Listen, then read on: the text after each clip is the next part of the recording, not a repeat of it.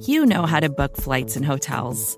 All you're missing is a tool to help you plan that unbelievable travel experience. That's why you need Viator. Book guided tours, excursions, and more in one place. There are over 300,000 travel experiences to choose from, so you can find something for everyone. And Viator offers free cancellation and 24/7 customer support for worry-free travel. Download the Viator app now and use code Viator10 for 10% off your first booking in the app. Find travel experiences for you. Do more with Viator.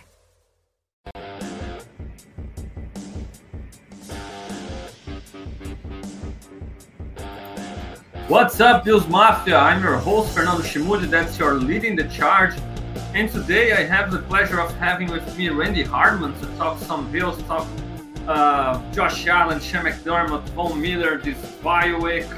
And I hope you can enjoy it. Hit that like button, subscribe to Buffalo Rumblings channel. Randy, welcome, man. Thank you so much for joining us today. Sorry, my bad. Didn't open the mic. Welcome, man. Thank you so much. No problem. Thanks. So let's get it rolling. A lot of subjects, a lot of topics to talk about during this bye week. Unfortunately, the Bills' record isn't what all of us were expecting by this time of the season, right? 6-6. The tough part of the schedule ahead, but the Bills are still alive and obviously they can play pretty well. We've seen it recently, and unfortunately some bad mistakes and some difficulties late in the games especially have cost them, especially last week against the Eagles in a game that could easily be maybe a Super Bowl preview with the way the Bills played, especially against the Eagles. But unfortunately, it didn't go our way, right, Randy? And how are you feeling about these Bills going forward, man? Entering this bye week, starting to trying to recover. We saw Stephon Diggs being in and out of the game, checking himself actually in and out of the game. So the bye week arriving, Josh being able to recover his shoulder a little bit more, and even with this bad news about Von Miller, how are you feeling about this bye week and the Bills going forward with this tough stretch of this schedule going forward? Well, I mean, the bye week could have been a little earlier. Would have been nice. But, as it stands where it is, they definitely need it. Going forward, it's not the ideal position you want to be in. Obviously, they want to be able to control their own destiny. And right now, it's kind of a situation like in 2019 or 2017 where you need help. You can't take care of everything on your own. You can take care of what you can take care of, but you still need help. And that's not the position they want to be in. So for me, this season's all about missed opportunities so far, and there's been a lot of them.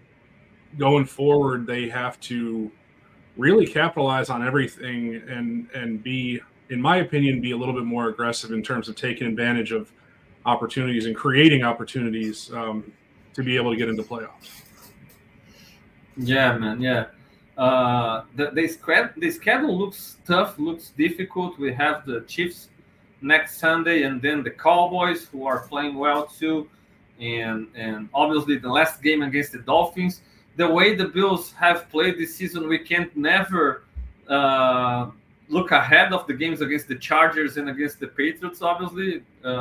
I wish we could, but unfortunately, with the way this season has played out, we obviously gotta pay attention to those games too. There's no room for error anymore, but I feel like they've played some great football, man. I think I wasn't in favor of firing Dorsey. I thought like the offense could get better again moving forward with Dorsey at the helm, as long as the defense started to play a little bit better, as soon as the special teams could play a little bit better. But there is, we can't deny that the offense got a big jump start with Joe Brady at the helm. He's been doing a great job. They've played really well since he took over. And even the defense, with all the injuries, and a lot of people were like, "Oh, this defense is in trouble because of all the injuries." I was always like thinking they can still play good football because they have a lot of pieces still, and McDermott is a defensive head coach and is a pretty good defensive coordinator in my opinion. So, uh, and they have played well at least for early stretches of some games. So the team looks competitive. It looks like they're playing really well, but on the other hand, you have a tough schedule, and I don't know, man, how to feel, how confident I can feel about this team making the playoffs or not. Because if you look on one hand, their opponents, not the in the schedule opponents, but their opponents for a wild card spot, they aren't the most scary teams, especially missing quarterbacks and missing important pieces. But on the other hand, our schedule is tough. So how do you balance that? How do you tell Bills fans to okay, prepare yourselves because a rebound season is coming, or how do you are like pump on the brakes because it's still gonna be difficult?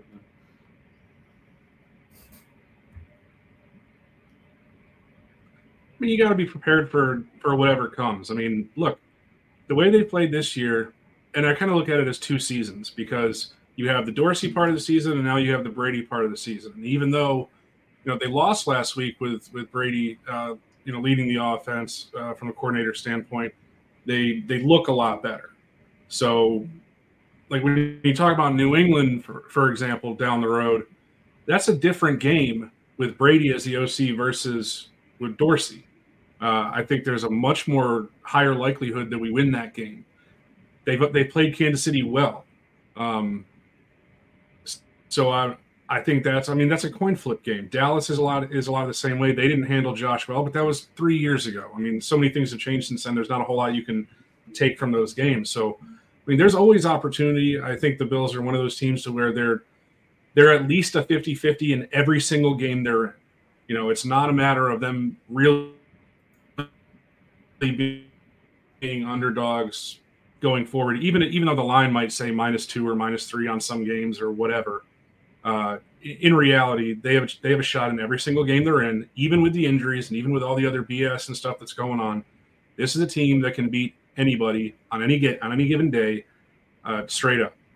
So, am I confident that they're going to be able to pull it together and make the playoffs? I think so. I think it'll probably end up being a wild card because, unfortunately, I don't see Miami, losing enough to give us a shot at winning the division. But I think getting into a wild card is a good probability, and once we get in, anything can happen. Yeah, that's the good thing about this team, man, because we've always talking about this, about the Bills playing their best football early on the seasons and struggling down the road with injuries and stuff. And if the Bills are gonna make the playoffs this year, they're gonna do in a good way, like getting better in the right moment, right? Playing maybe their best football in the right moment, and it's totally possible. And again, next game against the Chiefs, and the Chiefs haven't been, despite the good record, they haven't been that dominant this year. So I'm sorry, I'm not sure if you are facing that almighty Chiefs team. Maybe we have a good chance there, right?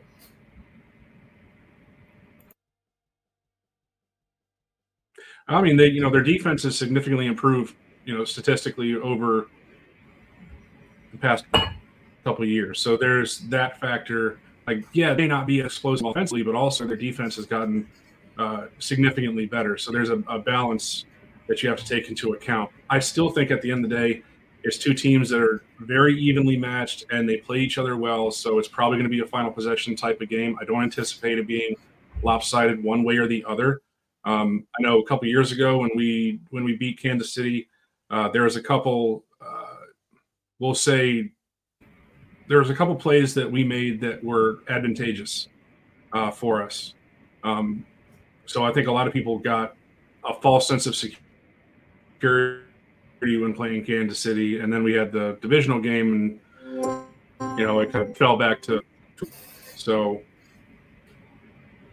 yeah, that's where we are. I think that we have a good shot, but it wouldn't surprise me if they miss the playoffs. And we're in a position where the draft is more important because we get a shot at a more premium player. So it's just you got to take it for what it is. Yeah, no doubt, no doubt. And thinking about Sean McDermott, man, because right after the game, I can't lie, man, and I've been pretty critical of McDermott recently, and I was done, man, because I really can't take it anymore to see Josh Allen on the sidelines, few minutes to go. Guy has done his job like sometimes more than once, put the team ahead, and watching his defense to fold down the stretch and lose the games. Uh, Late in the games, man, and I really can't take it anymore, you know. So I've been pretty critical of Coach McDermott about, man, it doesn't matter if you are a great defensive coordinator, you can elevate the level of your defense, play great football for 3 quarters, even 4 quarters, but if in the clutch moments of the game, last field drives, you you basically give people three points, you know, three free points like out of the start of the drive. Like, no, we're gonna play full prevent, move downfield as you wish, and I'm too worried about not allowing a touchdown, and then allowing people to tie games, go to overtime, not be aggressive enough to try to give your franchise quarterback during 20 seconds a chance to move downfield. I was totally mad. I'm still a little bit mad at him, but I can understand the people who are like, no, let's take it easy, especially the ownership, because it's easier as fans of the team to want to be aggressive, right? But if you're an on team owner and you have all the financial side of the field of this situation, and if you take into consideration all McDermott's record, even looking at all big leagues, he's one of the winningest coaches in all big leagues in major American sports. So I can understand giving him. He might deserve a chance to prove himself, to show that he can make the necessary changes, and he made it with Dorsey. But now it's more difficult because he gotta change himself. He gotta rethink about himself. He can't fire the defensive coordinator anymore, right? So how are you feeling about McDermott? Because for me, man, I don't believe Pegula will fire him in the end of the year, even if the Bills implodes and lose out. And I don't know. The only way I see the Bills firing McDermott is if it comes from their leaders, you know, like Josh Allen can't stand the guy anymore and say something to Pegula himself, or but otherwise I don't see it because McDermott has done enough to deserve this second chance after one bad season or one difficult season. But how do you feel about McDermott being able to rethink about his ways, rethink about how he acts late in games with his defense, how he calls his defense on game winning or defending game winning drives? How confident are you that McDermott can really change himself, improve in those areas? Because I've been waiting for it since the 13 seconds, and I haven't seen it, man. I don't know if I can be really confident he can change more. How do you feel about that, Randy? Vacations can be tricky. You already know how to book flights and hotels, but now the only thing you're missing is, the actual travel experience. Because is it really a vacation if you're just sitting around like you would at home? You need a tool to get the most out of your time away.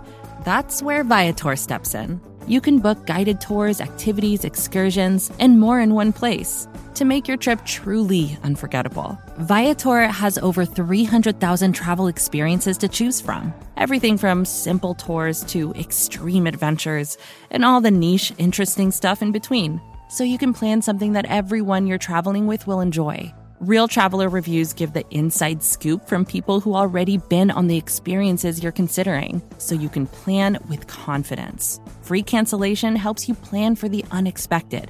And 24/7 customer support means you can travel worry-free. Download the Viator app now and use code Viator10 for 10% off your first booking in the app. Find travel experiences for you. Do more with Viator.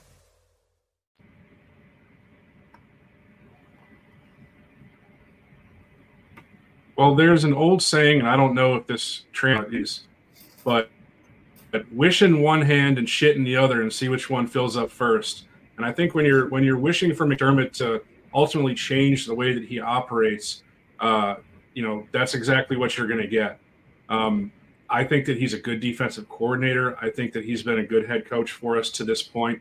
But I think you've seen enough from him, especially with the way that the defense happens to fall apart late in games that matter. And the results speak for themselves. Yes, we've been very good since Josh got here and even, helping break the drought in 2017, and that's great. But I've said it before, I'll say it again. I think that he's in Marvin Lewis territory, where when is being good not good enough? I don't think he's the guy that can ultimately take it to the next level. So I think that, should they move on from him? Yes. Will they? Probably not. I would say it's like 95 to 5% no versus yes. But in my opinion, I would want him to go in a different direction. You are wasting your franchise quarterback year in and year out with the same thing over and over. And eventually, one of two things is going to happen. The window's going to close, or that quarterback's going to want to leave. And I certainly hope it's not the latter, but it wouldn't surprise me if they keep McDermott around and 2, 3, 4 years down the road, Josh says, you know what, this isn't working, and if you're not going to move in a different direction that way, then maybe I need to go somewhere else. Yeah, man, and with Josh, it's dangerous when you have a guy like him, in the sense of he always says the right things to the media, and you are like, okay, he's cool. McDermott haven't lost him yet. He's supporting McDermott. He's supporting everything. But sometimes it's dangerous, man. Sometimes those kind of players, they don't start giving some tips like, okay, he's starting to get annoyed by it. No, sometimes it simply happens, and out of nothing you have Josh Allen once out of Buffalo, something like that, because he won't probably do it through the media. He's always like saying the right things to the media, saying the right things about everybody, and he'll never throw his coach, his teammates, nobody under the bus. So that's something I fear about the way Josh acts. I love the way he acts. I think he does the right things, but we can't really be sure about how comfortable he is with this situation. Just like I said, we are seeing the guy lead a lot of game-winning drives down the stretch, and to see the defense simply not being able to hold down their own, right? Since the 13 seconds against the Cardinals, against a lot of teams. So it's really worrisome, in my opinion, and something I fear. And I'm with you about McDermott, man. Even after thinking about a lot about, and I think no matter how much we want it or not, he'll have an opportunity again to prove himself, to win tough games in this last part of the schedule, and to lead the Bills to the playoffs. And just like you said, if they get in, that's a dangerous team. We really don't have a juggernaut contender on either side, in my opinion. So this Bills team can win it all if they get into the playoffs. But it's up to McDermott to be able to coach those guys, to keep them disciplined enough and playing well enough to fix his problems. And ultimately, that's what makes me question if they really will make the playoffs. Will they be disciplined enough in this last part of the year to be able to play mistake-free football, both sides, and be able to beat those difficult opponents and get in? I don't know, man. We haven't seen it for this team so far this year, and they don't have a lot of margin for error right now. Big test for McDermott. Just like you said, even if he doesn't make it, I don't see he getting fired, but I think they should. And tell me one thing, how crazy am I of thinking about being very, very aggressive in this bye week? Obviously, it's not going to happen, but firing McDermott, giving an opportunity to Joe Brady be the interim head coach for some games, and to see what's going on under maybe Joe Brady, because that's a guy who I'm starting to get worried about missing him or losing him late in the season or after the season. And again, even if we fire McDermott, it's not like we can do a lot of stuff roster wise. If a new head coach arrives, even if you try to, you don't necessarily need to fire Bean too, but if you change the general manager, it's tough because the roster, we have a lot of money already allocated to this roster. It's tough to retool a lot of this roster, to rebuild this roster. So how crazy is this idea? And do you think it would be positive if the Bills did that? Not maybe in the bye week, but in the next few games, if the Bills lose some games against the Chiefs, against the Cowboys, for example.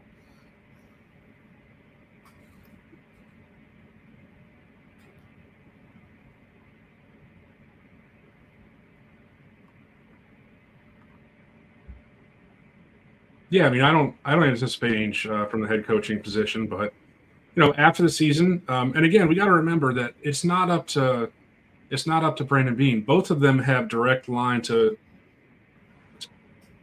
Terry Pagula, and he's also moved to save his job or anything like that. Not that his job necessarily should be in question. I think out of the two of them, Beane should be the safer of them. So really, it's going to come down to Terry Pagula and what he thinks, where he thinks the franchise is at this point under McDermott, under Brandon Beane. Should he move on from one or both of them? I think the better move is to keep Brandon Beane and move on to a different head coach. But again, I don't know if Pagula is there yet. No matter how they finish, whether they anything short of a Super Bowl. Obviously a deep playoff run is going to change his perspective.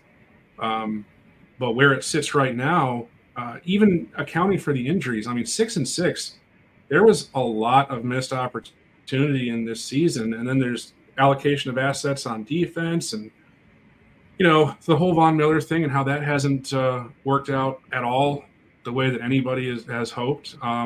There's a lot of questions to be answered going forward this season and the off season and next year too. So a lot of decisions will be made.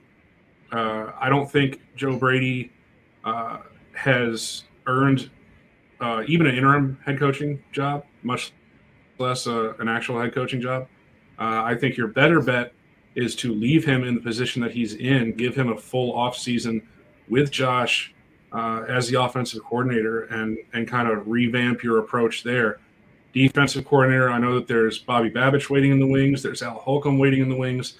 So maybe taking that off McDermott's plate would be better going forward next year. But, I still think that there are certain things that McDermott does in a game-in, game-out basis that he just, as much as he tries to self-scout, he just can't change certain tendencies. And those are the things that we see late in games to where, essentially, if we score, and I'll give you this example, when we score with roughly 2 minutes left to take a lead, basically from the 13 seconds game on, and even a little bit before that, but from that game on, every single game, in my mind, we're losing. Because that defense consistently, and I've used this term before, and I've used another term, but it's a little bit more blue than this one, but this defense folds like a lawn chair every time you get in crunch time in important games, in games that matter against good teams. And that's what really changes the opinion for me. Like, it's great to beat up on bad teams. Any good team should be able to beat up on the mediocre and bad teams. And we've done a great job of that in the last 4 years. What we haven't done a great job of is, and I think that's a direct line to the head coach and his just general.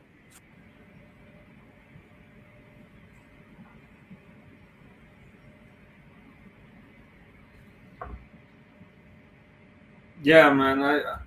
I really can't understand how he. I don't know if you got all that. There's no really issue. Yeah, it was a little bit laggy, but I really can't understand how he changes his approach down the line in clutch situations. Like I couldn't stand giving. He basically handed 3 points to the Eagles. Like, no, move downfield, and it wouldn't be even easier if not by Kelsey's penalties, right? To be able to kick that field goal and tie the game. So he was totally afraid of giving up a touchdown that he gave the 3 points instead of trying to win the game with his defense in that situation, and even not giving Josh an opportunity in the 20 seconds. I saw a lot of people acting like, okay, but Josh has thrown interceptions and it's dangerous. Man, if I'm the head coach, I have a franchise quarterback, 40 million per year, and I'm gonna put the ball in his hand. And if he throws the interception, okay, then we're gonna call him out, because that's the time you want Josh to be decisive and win the game for you, not lose the game for you. What's the old saying? If you're gonna go down swinging, right? Yeah, absolutely. Right? I mean, that's what everybody wants. If you're in a close game and you got a shot to win it, you take the shot. If you miss, you know what? You miss. It happens.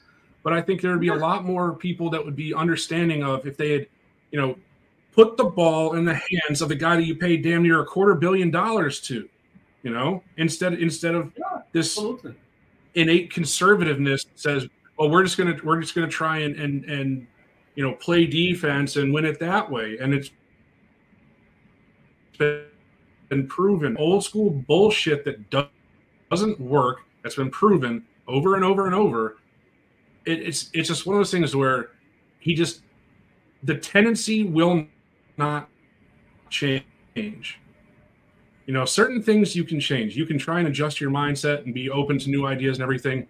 But in crunch time, when it matters, in those high intensity moments where he's got to make a split decision, it's always going a certain direction. It hasn't changed. And the results haven't changed because of it. Yeah, no doubt about that. And I was totally mad at it. And man, we've seen the media a lot. I don't understand how former players, former players, actually I understand, because they are still tied to their pre-draft opinions on Josh or something like that, because there's no way you can put this kind of loss on Josh Allen, or you can put this situation the Bills are in on Josh Allen. Yes, he throws interceptions, he commits some turnovers. Yeah, but man, the guy leads the league in touchdowns by a wide margin, and he has more touchdowns than a lot of other teams, not other players, right? I just saw today on Twitter, and we have the Miami Dolphins with 44 touchdowns, the Baltimore Ravens with 37 touchdowns, then Josh Allen with 33, and then the Kansas City Chiefs with 28 touchdowns. All the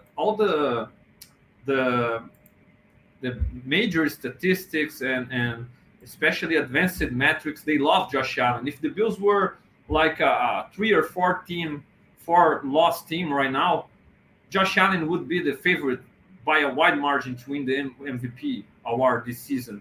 And unfortunately, they are 6-6, and people are trying to put all the Bills' struggles on Josh Allen.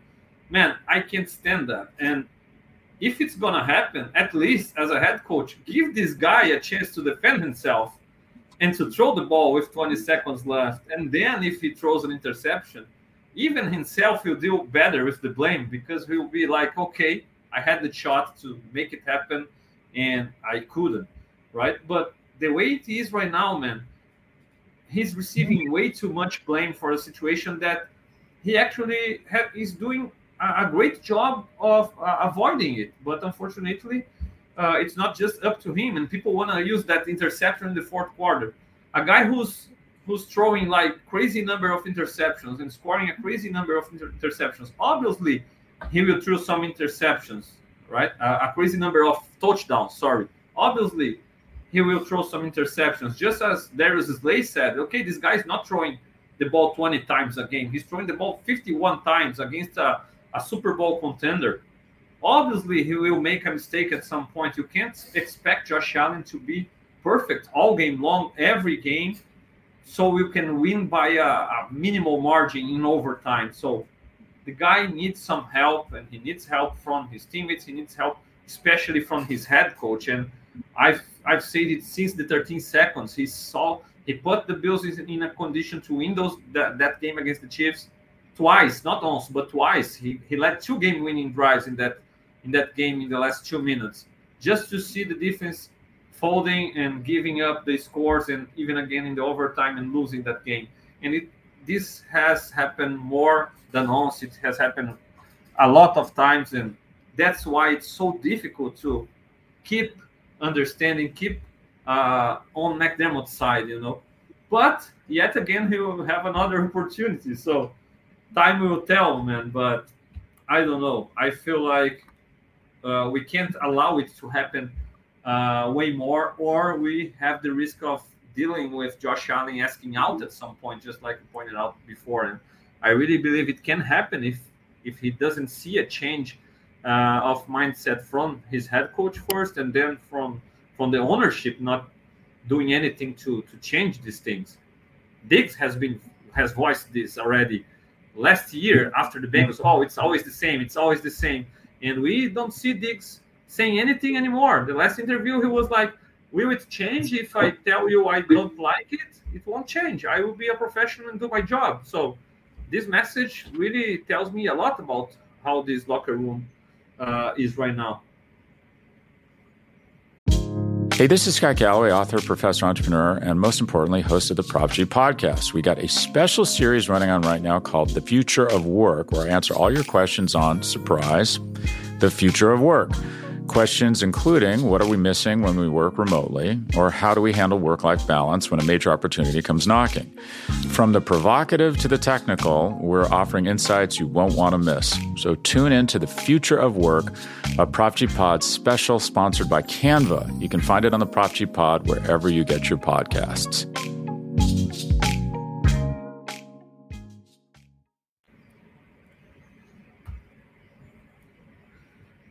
Bills Mafia, please let us know your opinion about all this situation. What do you think about the Bills going forward? You can comment in the chat, comment in the YouTube comment section, hit that like button, subscribe to Buffalo Rumblings channel, and let us know your opinion. Are you confident the Bills will make the playoffs? Are you still confident McDermott being able to change his ways, to correct his mistakes, to start acting differently late in the games and help Josh Allen a little bit more? Let us know in the chat, in the comment section. It will be a pleasure to interact with you. Randy, so Josh Allen playing an MVP-like season. How do you feel about what can change? Man, in one of these comments today on Twitter about his numbers, the crazy high numbers of touchdowns compared even to other teams, there was one guy saying, look, he's the MVP because despite all his touchdowns, his team is 6-6. And actually, I thought that about the total opposite. I questioned the Bills roster, the Bills coaching, and everything Bills related because of this comment. Because if you have your best player being what seems like the best player in the league this season, and it's still not enough, man, it says a lot about your coaching staff. It says a lot about your roster overall. How do you feel about this situation? Do you think Josh Allen MVP season really isn't an MVP season because of his mistakes, or do you feel it's just showing that the Bills aren't this powerhouse that we believed so before the year started?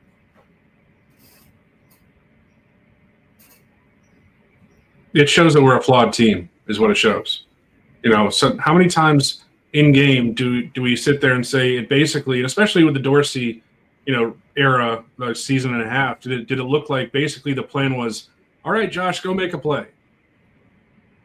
I mean, and that's the reason why Dorsey's gone is that a lot of the numbers and the efficiency numbers were up, and that's why people pointed to things like EPA and all this other stuff and said, oh, look, Dorsey's not bad. Look at how well we're doing in all these metric categories. And to which point I say, well, yeah, also look at the fucking scoreboard and see that we're not putting up the points to win games. Statistics and numbers are great, and you can use them to say a lot of things. But at the end of the day, The game is about who can score the most points, and we weren't doing it. The reason why we're 6-6 is because we weren't able to score at important times when it mattered. And that's a direct line back to the offensive coordinator and the offense as a whole. Not having the right game plan in place, not being able to take advantage of matchups and doing things that put you in advantageous positions to score points and win games.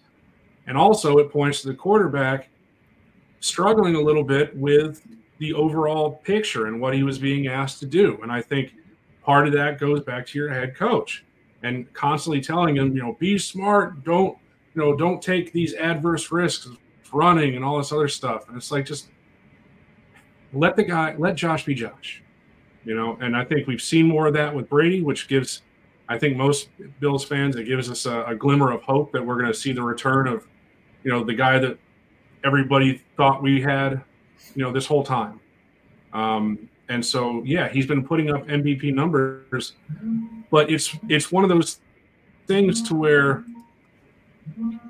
people don't think he's having that type of year based on perception. I think Josh is a lightning rod for so many people that he can have this type of season.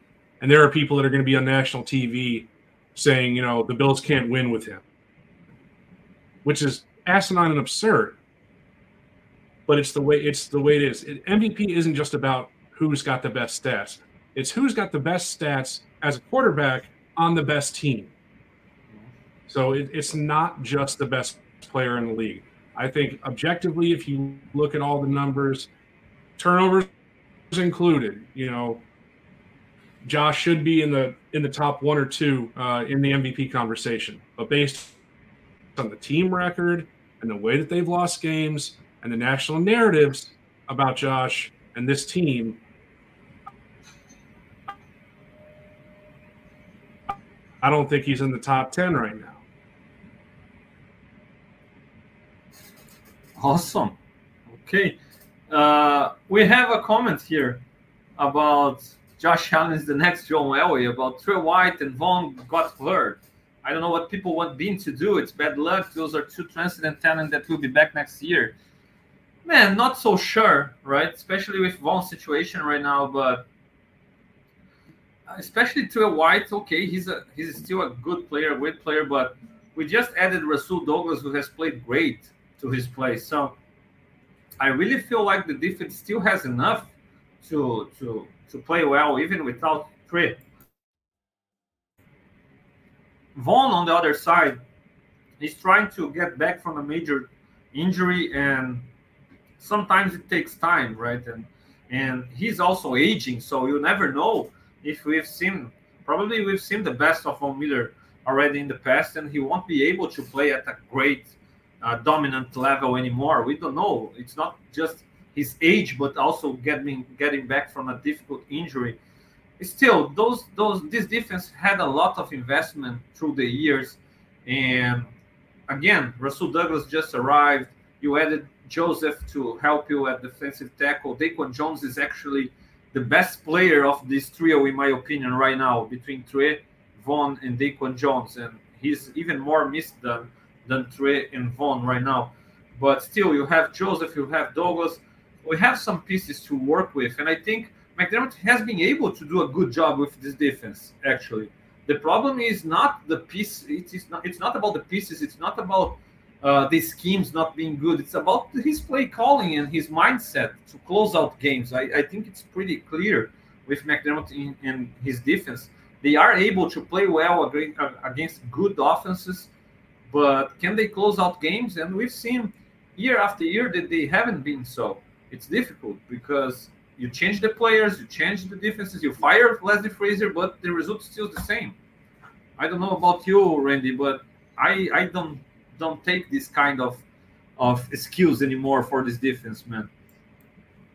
Yeah, I mean, and going back to the point from the comment about, those guys getting hurt. Yeah, injuries are part of the game, so you have to overcome and move on from those. But also, those 2 specific players point to another issue of asset allocation and risk management. And talking about Von's legal issue, I'm talking about his health issue. He was performing for the part of the season before he got hurt, but the risk assessment that you take in a guy that's had those major injuries previously and giving them that type of deal and that type of guaranteed money, it is a major risk. And right now, what we're seeing is that the return on investment for that major risk has not been advantageous for the Bills. It's been great for Von Miller's pocket, but it hasn't been great for us. We've got a half season out of him, and now we've got this pending legal issue to deal with and all the repercussions from that. Trey White, you signed him to a good deal, and then he got hurt, so that's a different story. And they've done their best to try and back up that position. Now, they swung and missed on Elam, apparently. They hit on Benford, and they made a great trade for Roswell Douglas at the trade deadline. So that loss has been minimized by the moves that Bean has made to make up for originally losing Trey. So I don't look at that as much. Yeah, it does matter a little bit, but the overarching issue, as you alluded to, is the defense led by Sean McDermott.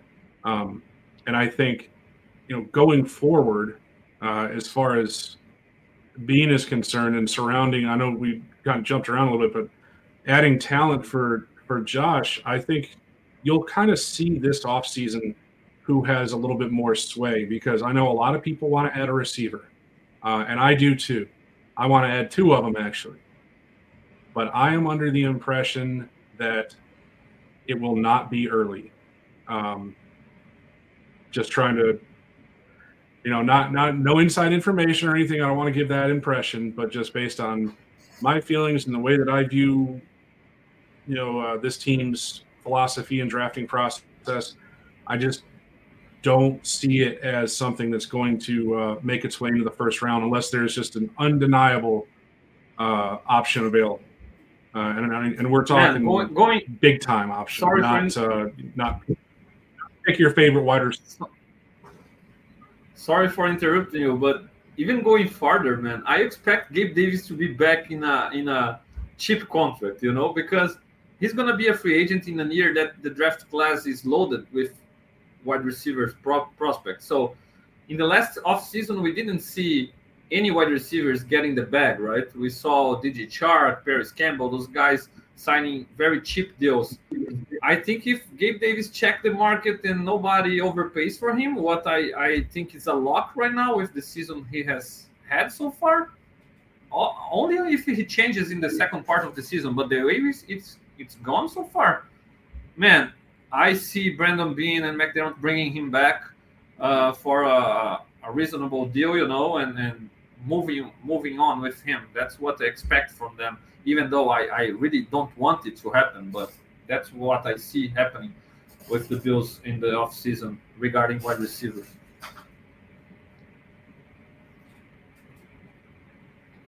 When you need mealtime inspiration, it's worth shopping Kroger, where you'll find over 30,000 mouth-watering choices that excite your inner foodie. And no matter what tasty choice you make, you'll enjoy our everyday low prices, plus extra ways to save, like digital coupons worth over $600 each week. You can also save up to $1 off per gallon at the pump with fuel points. More savings and more inspiring flavors make shopping Kroger worth it every time. Kroger, fresh for everyone. Fuel restrictions apply.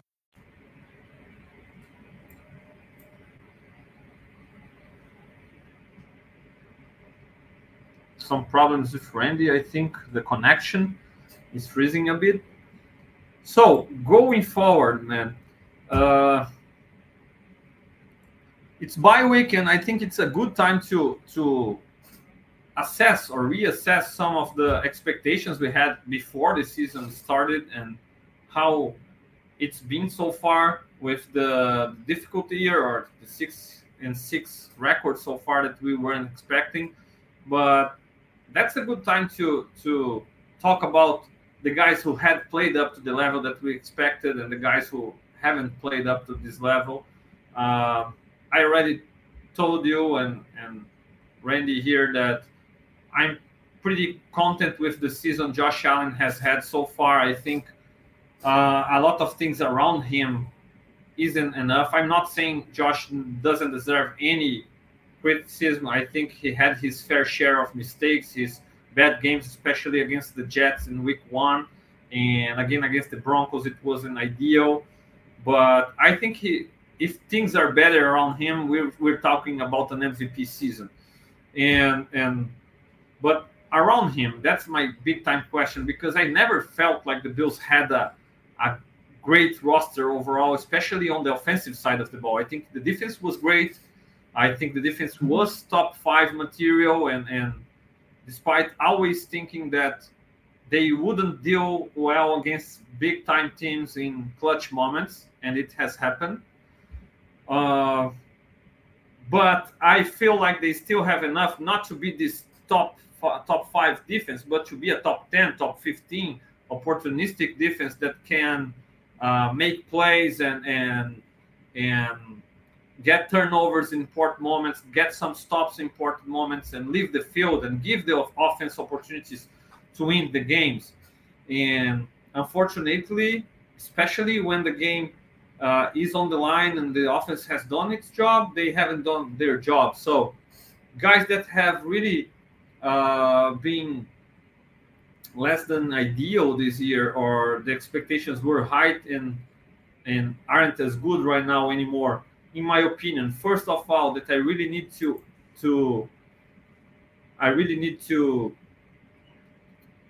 add is Kaiir Elam. Kaiir Elam, man, we really needed him to play at a great level this year. A first-round pick, we traded up for him, and just like Randy said previously, thankfully Benford has been an awesome find late in the draft and has played in a great level, and it has minimized the lack of impact that we've seen from Kaiir Elam.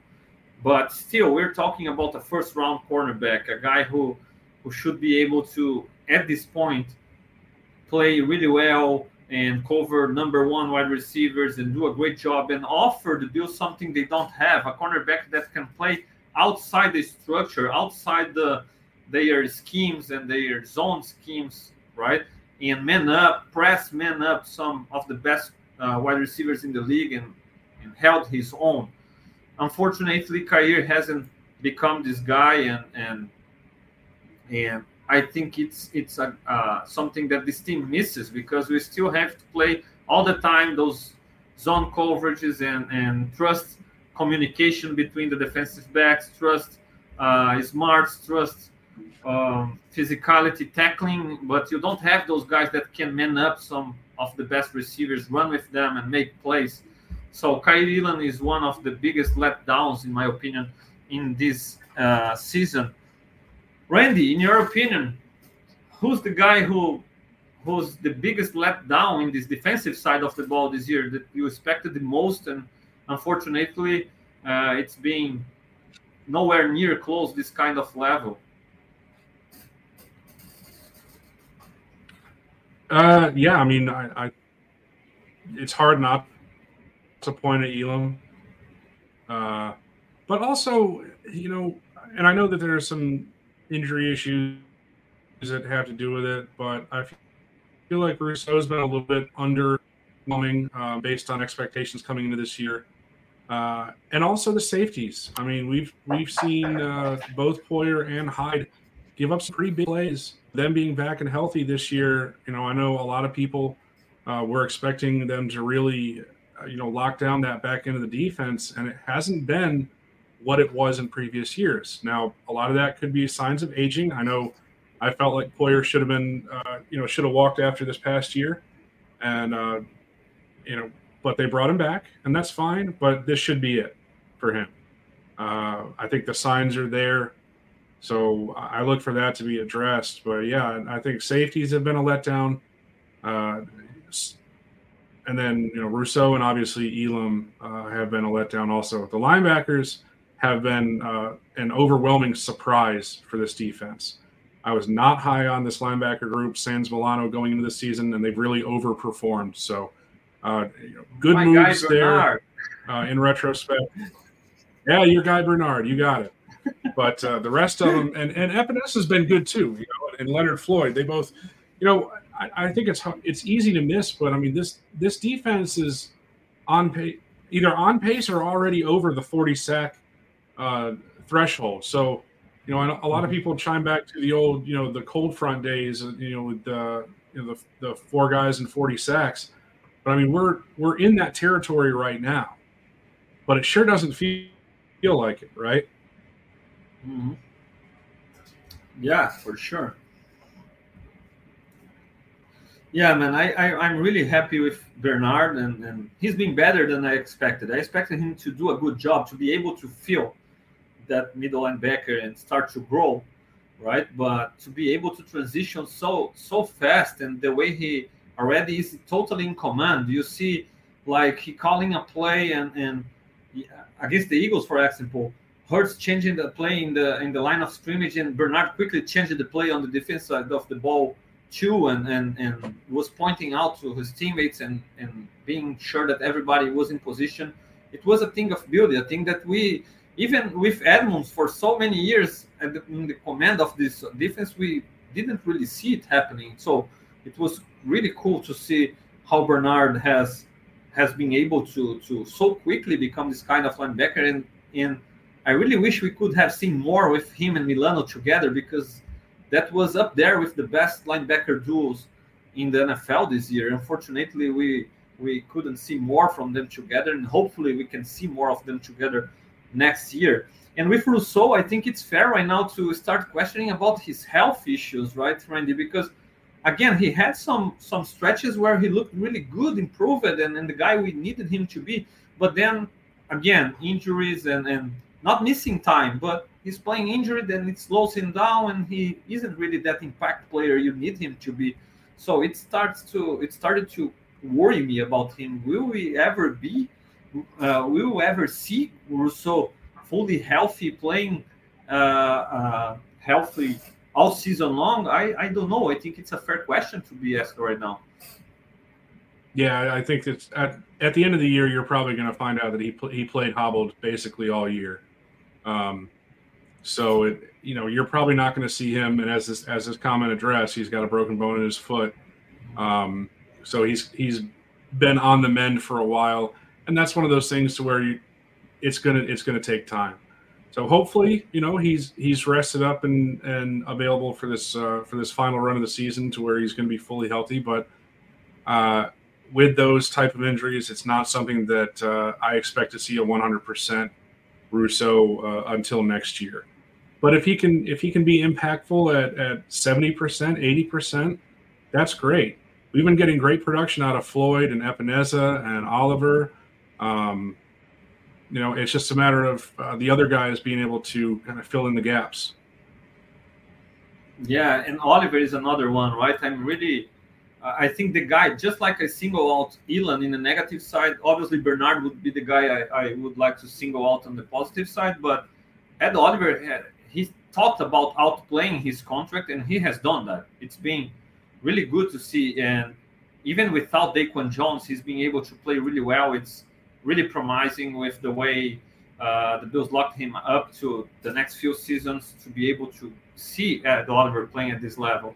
And again, we have a question here or a comment about Epineza, right? Let me find it here. So, do you think the Bills go after another great pass rusher this offseason? I like Epineza, but I think he's more a complementary pass rusher, not a lead pass rusher. And yeah, Epineza isn't that every down guy, right? He's played better, but I still don't feel confident having him as a starter. I think Leonard Floyd has played great football, and the Bills probably should do whatever they want, obviously not overpaying, but they should try hard to keep him going forward because he's played really, really well.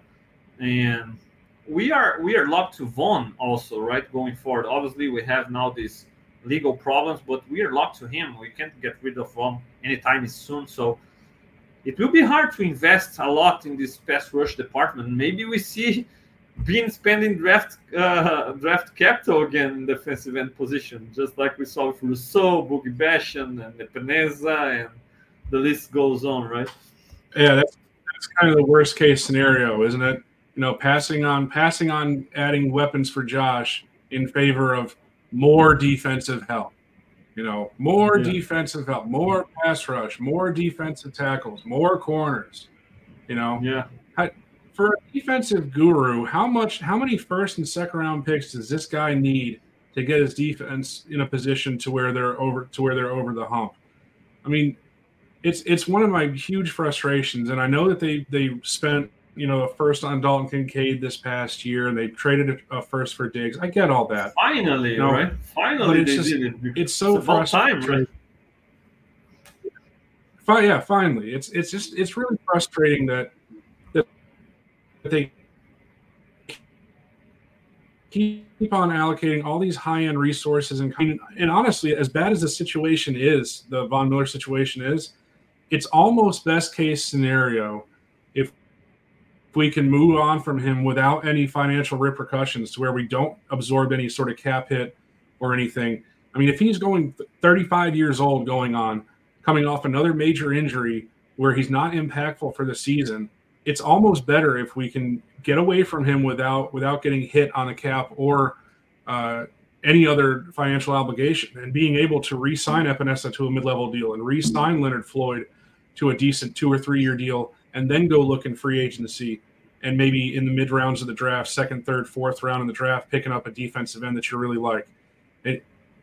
To me, with an aging roster that's negative $29 million going into next year before they pull any levers, it's better to be able to do that versus keep Von and then, lose AJ, or expend more resources on AJ and Floyd when you really don't have that much money to begin with, and you still need to add weapons for Josh Allen and look down the road at both tackle spots, both wide receiver spots, slot receiver. I mean, it's easy to get caught up in the moment and say, well, we need this year. Look down the road. You have Dawkins and Spencer Brown coming to the end of their contracts. Gabe Davis is at the end of his contract. You don't have a solid answer, with Deontay Hardy. So you hope that Khalil Shakir is the answer there. He's going to be going into year 3 next year. He's on a 4-year deal. So you don't have a long-term answer there. There's a lot of questions. Mitch Morse is coming to the end of his deal. And we're talking about spending more and more and more on defense when we've got holes galore on the horizon on the offense, and a franchise quarterback who's basically going to be doing it all himself. Yeah. Again, figure it out, Josh. Carry the team, Josh. Yeah. Right? So, what do you need weapons for when we can just go put the whole thing on your back? Yeah. Make Robert Foster become a top-notch weapon, Josh. So this kind of stuff it's what really makes me crazy.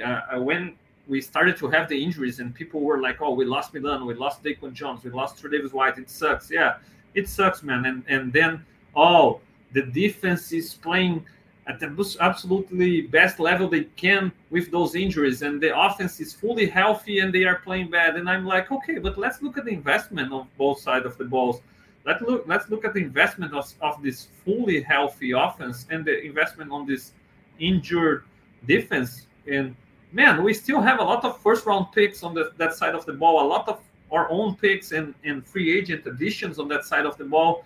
And on offense, we have Josh, we have Diggs, and then finally they added Kincaid and Torrance. But man, they are rookies, right? And Knox was injured, right? We lost a running back that we traded for, and that was an impactful player in special teams to a jet ski crash. So, man, it's crazy, right? So how can we still defend this kind of approach? That's what I think about, and I think it's about time to give Josh Allen more weapons so he can really win games for us, not on his own, but with more help alongside him. And to close it out, let's talk about the offensive side of the ball, because we single out Elam, Benford, Oliver, right? Some guys, Von Miller on the defensive side of the ball. But on the offensive side of the ball, the guys I want to single out positively are those 2 guys in our offensive line. One is a rookie, other is a veteran. And I really like how Torrance could step in and start right away. And man, it's been a long time since I've been able to see an interior offensive line from the Bills to anchor just like he does against some of the strongest men in the league, and be able to hold his own on one-on-one passing situations. So obviously he's a rookie. Obviously he loses some battles, some snaps, but I'm really impressed by Torrance so far. And the other guy, Dion Dawkins, I've never been a big Dion Dawkins fan. I was like, okay, that guy is solid, but not awesome left tackle, franchise left tackle material, in my opinion.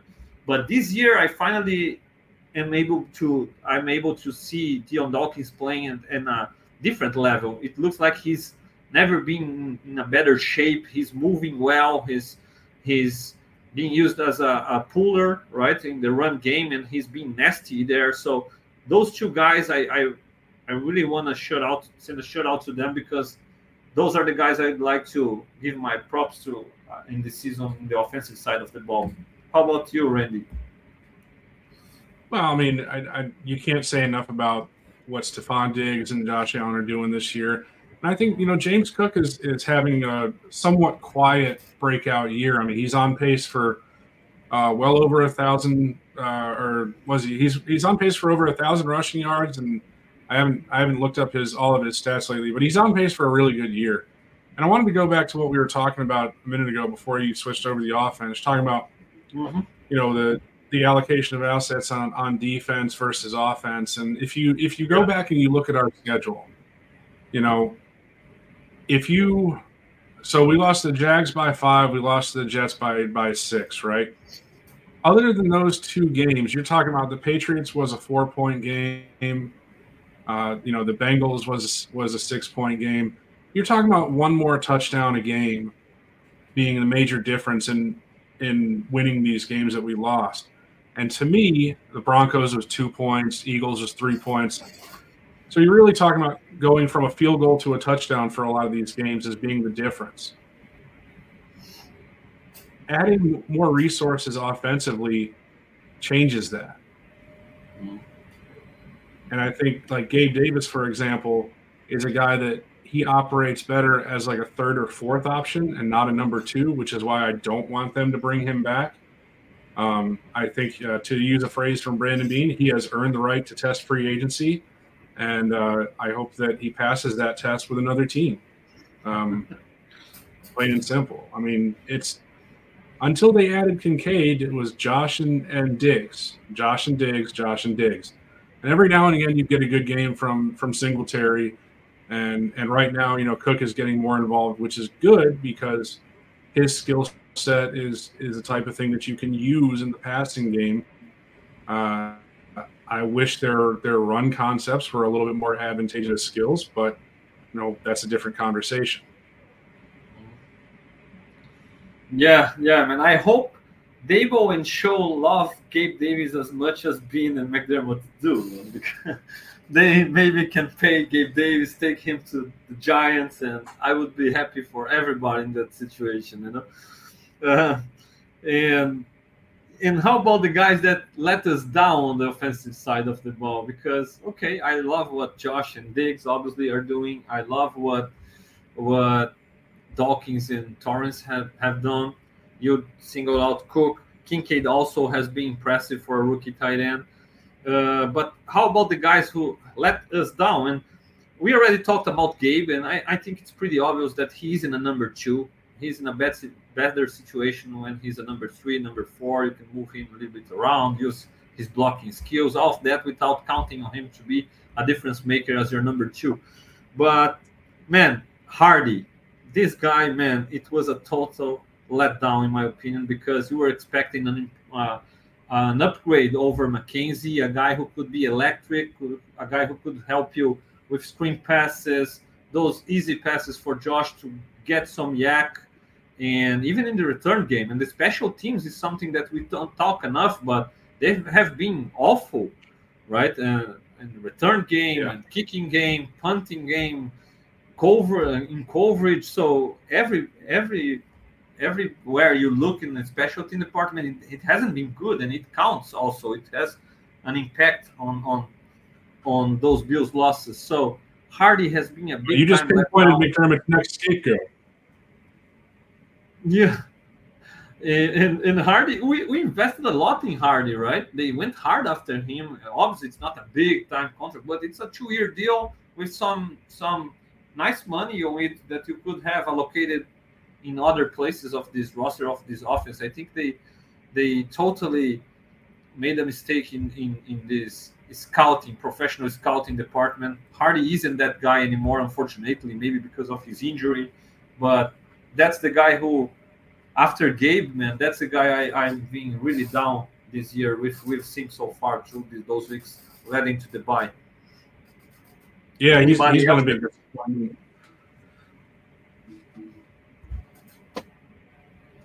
Anybody else that you would like to single out negatively on the offense? Closing comments so that we can close this out. This is the charge. I always thanking Bills Mafia for joining us, participating in the chat. Feel free to comment in the comment section. Hit that like button. This episode is also available on Spotify, Apple Podcasts. So thank you so much, Mafia. Randy, thank you so much for joining. Closing comments about all those subjects, those topics we talked about, or anybody else that you would like to single out positively, negatively, feel free, man. Thank you so much for joining us. I appreciate it. No, I mean, I think it'll be a real interesting close of the season, down the stretch, and especially the off season going into the draft and everything this year. There's going to be a lot of eyes on One Bills Drive and what's going on there, both in a positive and a negative sense. I think we're going to have a lot to talk about for the next 8 months, basically, up until kickoff next year, whether it's good or bad. So I'll be watching. I'm here for it. I'm along for the ride, just like everybody else is, and hopefully things turn out for the best and go Bills. Absolutely, and I'm looking forward to those draft podcasts. Looking forward to those, so you can join us and we can talk some drafts, some prospects, and see who or where the Bills can look at to improve this roster going forward. Really appreciate you taking your time. You were always ready to join, to jump on. I really appreciate you, and thank you, Bills Mafia, for joining us. I'll be back on Sunday with the Leading the Charge in Portuguese for Latin America, Brazil, Portuguese-speaking countries, and that's it. I hope you enjoyed. See you around. Go Bills! Go Bills, man! Thank you. Support for this show comes from Fundrise. Buy low, sell high. It's easy to say, hard to do. For example, high interest rates are crushing the real estate market right now. Demand is dropping and prices are falling, even for many of the best assets. It's no wonder the Fundrise Flagship Fund plans to go on a buying spree, expanding its billion-dollar real estate portfolio over the next few months. You can add the Fundrise Flagship Fund to your portfolio in just minutes, and with as little as $10 by visiting fundrise.com/Fox. Carefully consider the investment objectives, risks, charges, and expenses of the Fundrise Flagship Fund before investing. This and other information can be found in the fund's prospectus at fundrise.com/flagship. This is a paid advertisement.